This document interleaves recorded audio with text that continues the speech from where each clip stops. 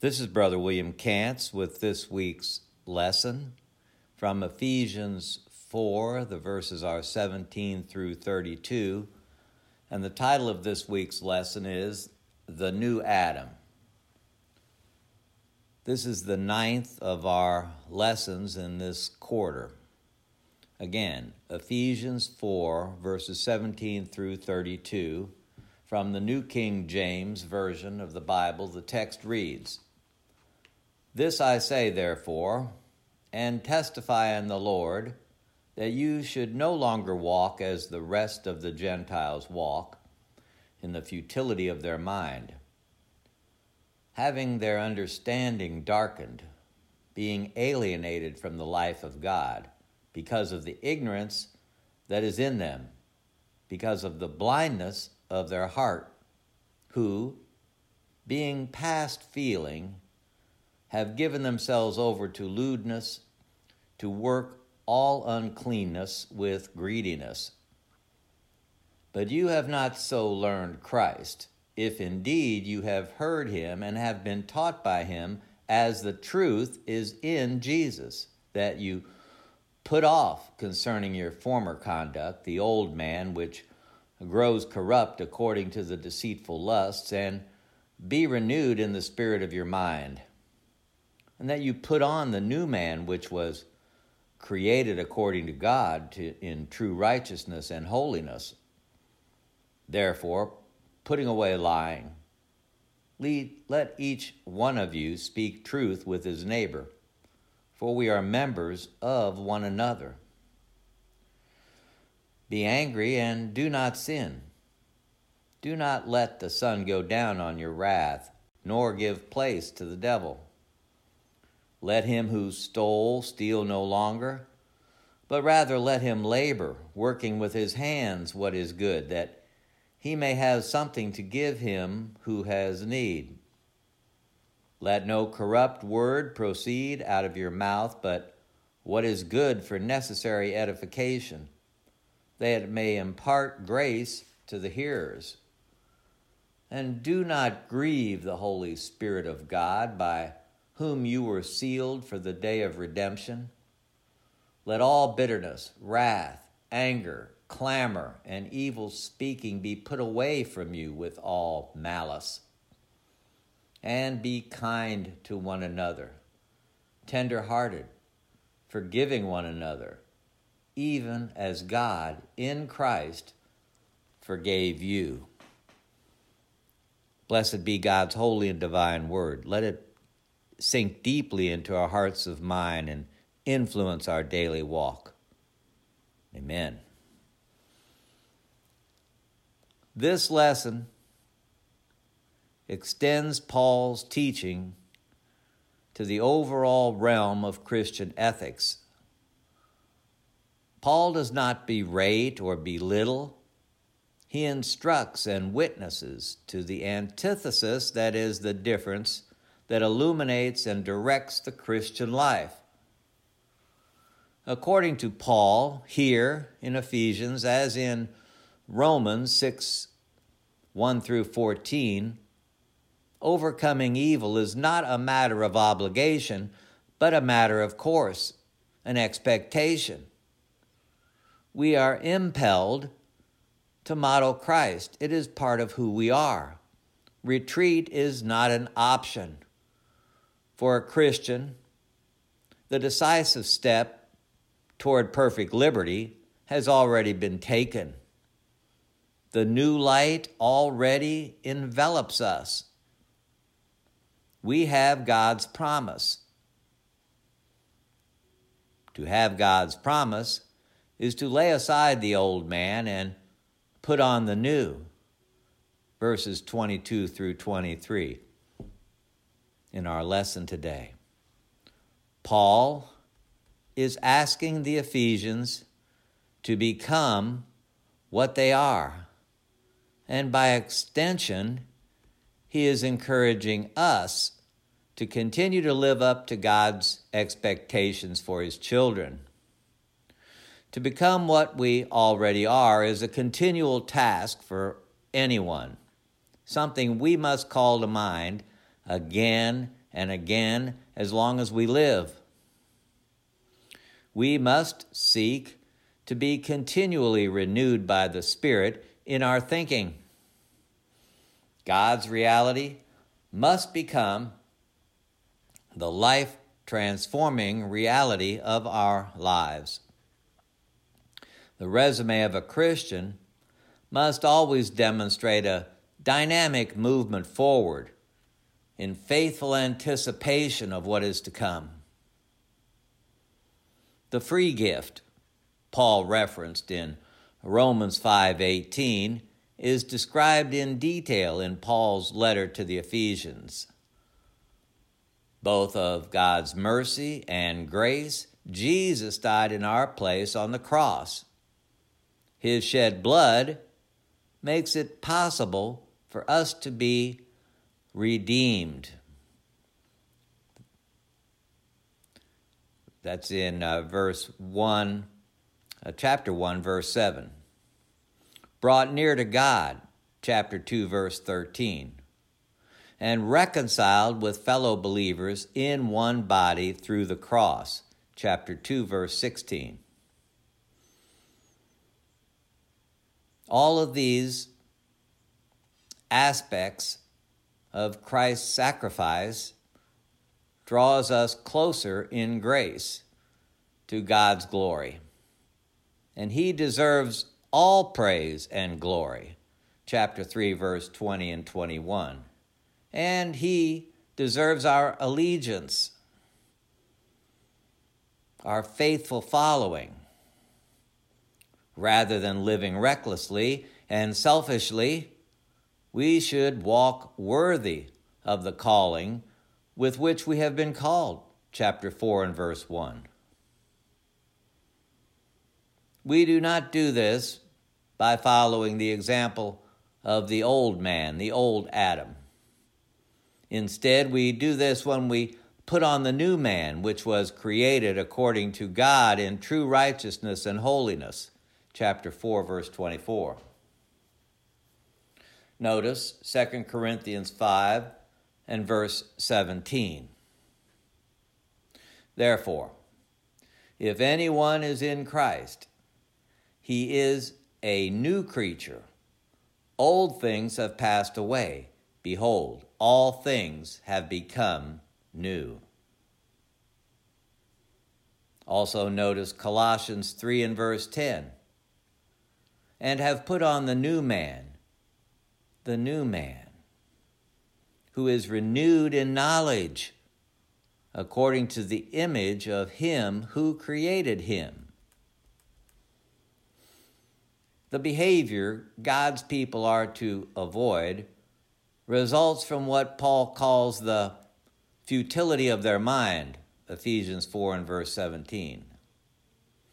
These futilities are things that have no value or purpose.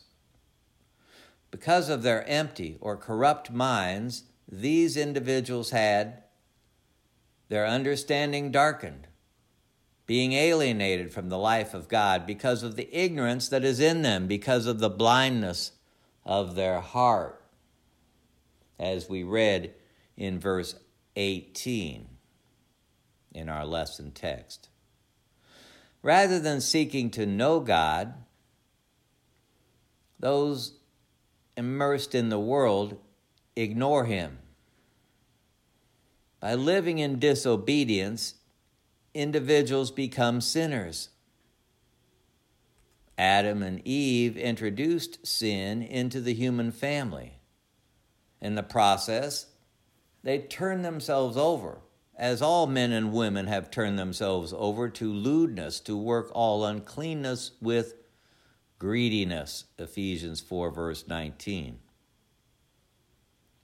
Those who reject God and ignore his truth ultimately become numb or callous to sin. Those who ignore God's truth will demonstrate their unbelief in their actions.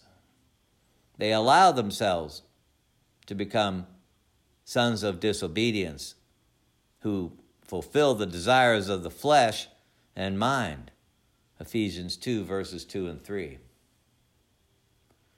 Obviously, this is not the kind of life God calls his followers to live.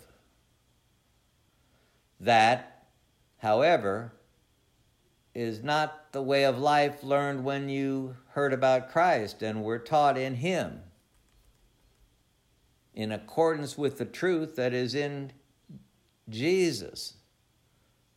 Notice in our lesson, verse 20 and 21.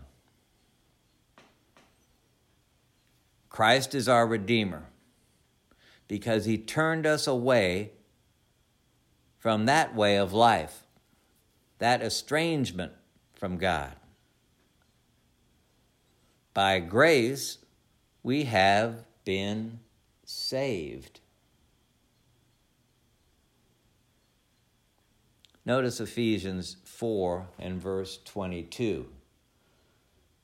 That you put off concerning your former conduct, the old man which grows corrupt. Christians are to stop engaging in behaviors associated with the world, for such actions merely serve to drive believers further from God. Peter made a similar point when he told his readers that the Christian no longer should live the rest of his time in the flesh for the lusts of men, but for the will of God. Live for the will of God. 1 Peter 4 and verse 2. After they put off sinful practices, Paul called for the Ephesians to be renewed in the spirit of your mind. Verse 23, this renewal is a constant process, a rebooting every day, an analysis every day. To what extent am I living a life that glorifies God? Notice Ephesians 4 and 23. Be renewed in the spirit of your mind. Such renewal occurs when one dismisses, puts aside his or her desires in favor of God's expectations again, and is transformed accordingly. Notice Romans 12 and verse 2. That you may prove what is that good and acceptable and perfect will of God. The reason, the incentive, the motivation is to serve God, to glorify God. This new man, which was created according to God in true righteousness and holiness, Ephesians 4 and 24, replaces the old man. This language in verse 24 recalls Genesis 1, 26 and 27. God created man in his own image. We are his creation for his pleasure, his glory. The image marred by sin is being recreated in Christ. This new creation is viewed as a work God has already accomplished, reflecting the ideas of Ephesians 2 and verse 10, where it is written, for we are his workmanship, created in Christ Jesus for good works, which God prepared beforehand that we should walk in them. The key characteristic is the focus on Christ, who gave himself in truth and love for the new covenant found in the New Testament. Beginning with verse 24, Paul describes what it looks like to put on the new. These instructions echo other places where Paul makes practical application of what it means to live as Christ did. Romans 12:1, present your bodies as a living sacrifice. Colossians 3:2, set your mind on things above. Galatians 5:1, stand fast therefore in liberty. That is the perfect law of liberty, James 1:25, by which Christ has made us free. And do not be entangled again with a yoke of bondage. Paul encourages Christians to refrain from actions that adversely or negatively affect others. We are to avoid lying, verse 25. Practice self-control. Colossians 3 and verse 5. Therefore, put to death, mortify your members which are on the earth. Practice self-control, verses 26 and verse 27. Refrain from stealing, verse 28. And speak only what is good for necessary edification, that may impart grace to the heavens, to the hearers, verse 29. Paul reminds us of the control we exercise over both our actions and our disposition. Sin separates us from God. Notice Isaiah 59 and verse 2. Your iniquities have separated you from your God, and your sins have hidden his face from you so that he will not hear. And subsequently, verse 30 in our lesson, do not grieve the Holy Spirit of God, by whom you were sealed for the day of redemption. Paul's focus on actions that impact others reminds us that our sins have consequences that extend beyond our own lives. We are not an island. What we do affects others. When individuals tell lies, they sin against both God and man. When individuals lose self-control and lash out in anger, they allow the evil genius an opportunity to work through their actions. When individuals steal, they rob both themselves and those whose actions they take against are affected. When individuals speak in a vile manner, they harm themselves and others. Rather than living in this manner, which grieves the Holy Spirit of God, we must follow Jesus' instructions and treat others as we wish to be treated. Notice Matthew 7 and verse 12. If we wish to be forgiven, we must be willing to forgive. If we wish to be forgiven, we must be willing to forgive. If we wish to be treated with kindness, we must extend kindness to others. The apostle sums up the way believers are to treat one another by saying, let all bitterness, wrath, anger, clamor, and evil speaking be put away from you with all malice, and be kind to one another, tender-hearted, forgiving one another, even as God in Christ forgave you. Chapter 4, 31 and 32 in our lesson conclusion. This list is similar to Colossians 3, where Paul tells them to put on the new man by putting off anger, wrath, malice, blasphemy, filthy language, and put on tender mercies, kindness, humility, meekness, long-suffering.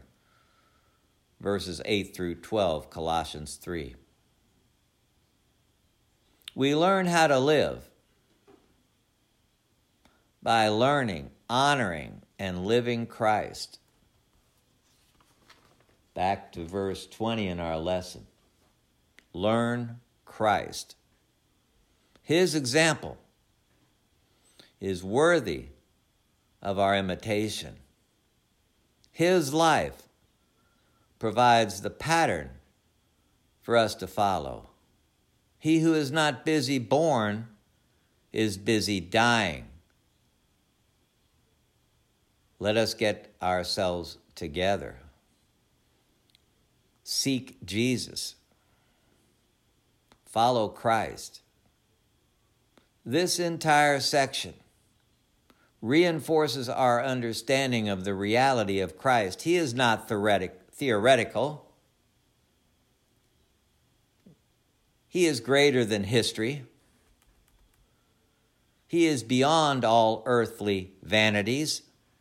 He is perfection personified. Again, he is not theoretical. He is perfection personified. He is our hope, our blessing, our model of righteousness with eternal implications. We are called to be noble, good, and caring. Notice Philippians 4 and 8. Finally, brethren, whatever things are true, whatever things are noble or honest, whatever things are just, whatever things are pure, whatever things are lovely, whatever things are of good report, if there is any virtue and if there is anything praiseworthy, meditate, think on these things. Strive to achieve. Endeavor to gain. Goodness matters because God is good. Goodness is built into His creation. When we know God and imitate God, we feel the benefits of His goodness. Even some atheists believe in secular ethics, and all ethical behaviors are irrevocably rooted in Christian morality. Some kinds of human behavior are evil and some are good. However, when godly righteousness is taken from the daily focus of man, it is impossible, futile, pure vanity for an individual to expect to consistently differentiate between good and evil. Goodness, again, is of God. We feel the benefits of His goodness when we follow His will and His way.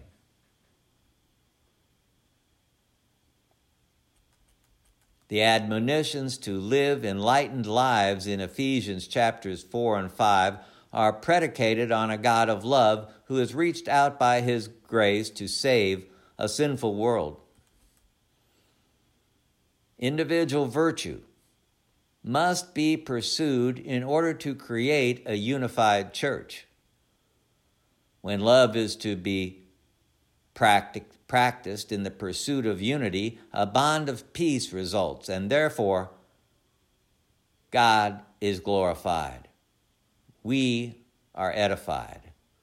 The church grows in His grace. This lesson is yours. To God be the glory. Thank you all for being a part of this study. I pray that something has been said that is both edifying and uplifting.